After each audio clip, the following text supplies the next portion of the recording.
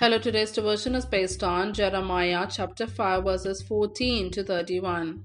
Therefore, this is what the Lord God Almighty says, because the people have spoken these words, I will make my words in your mouth a fire, and these people the wood it consumes. People of Israel, declares the Lord, I am bringing a distant nation against you, an ancient and enduring nation, a people whose language you do not know, whose speech you do not understand. Their quivers are like an open grave. All of them are mighty warriors. They will devour your harvest and food, devour your sons and daughters. They will devour your flocks and herds, devour your vines and fig trees. With the sword they will destroy the fortified cities in which you trust. Yet even in those days, declares the Lord, I will not destroy you completely. And when the people ask, why has the Lord our God done all this to us? You will tell them, as you have forsaken me and served foreign gods in your own land, so now you will serve foreigners in a land not your own. Announce this to the descendants of Jacob and proclaim it in Judah. Hear this, you foolish and senseless people who have eyes but do not see, who have ears but do not hear. Should you not fear me, declares the Lord? Should you not tremble in my presence? I made the sand a boundary for the sea, an everlasting barrier it cannot cross. The waves may roll, but they cannot prevail. They may roar, but they cannot cross it. But these people have stubborn and rebellious hearts. They have turned aside and gone away.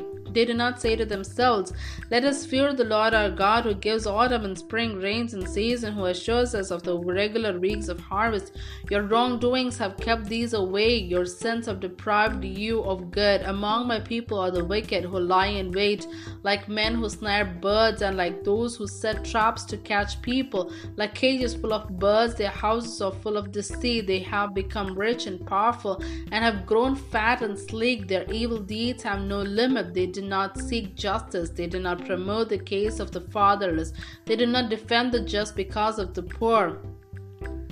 Should I not punish them for this? Declares the Lord. Should I not avenge myself on such a nation as this? A horrible and shocking thing has happened in the land. The prophets prophesy lies. The priests rule by their own authority, and my people love it this way. But what will you do in the end? Here ends the Bible reading.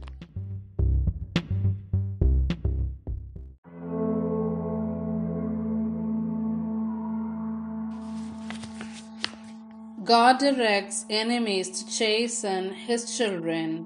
God's children, when they turn from him in their wickedness, will suffer in the hands of enemies as punishment. Failure to repent brings a mighty nation, the Babylonians, to eat the produce of the land and to destroy it. The words of Jeremiah would be like fire to devour, in contrast to the wind of idols, the false prophets. The Jews had forsaken the Lord and served idols in their own land. Now they would be taken to Babylon. Temporarily, God would forsake them. The Jews would serve the idols in a foreign land, yet this warning opened and closed with the promise that God would not destroy the nation completely. A strong language was used by Jeremiah to describe them as foolish, senseless, blind, and deaf. They had no fear of God. The people were rebellious and ungrateful. The mighty seas obeyed God's rule, but his own people rejected him. God sent rains and gave good harvest, but his people refused to thank him. Instead of encouraging one another to fear God, they exploited one another like hunters snaring birds. The rich grew richer and the poor suffered in misery. The courts were corrupt and the prophets were liars. The people like this kind of wickedness. When the nation becomes so corrupt, there is no hope.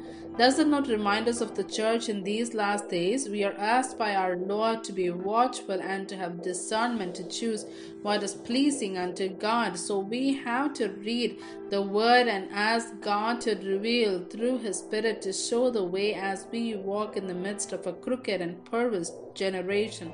As we read the warnings of the prophet of the erring nation, we must search our hearts and return to the Savior waiting for us with open hands. Amen.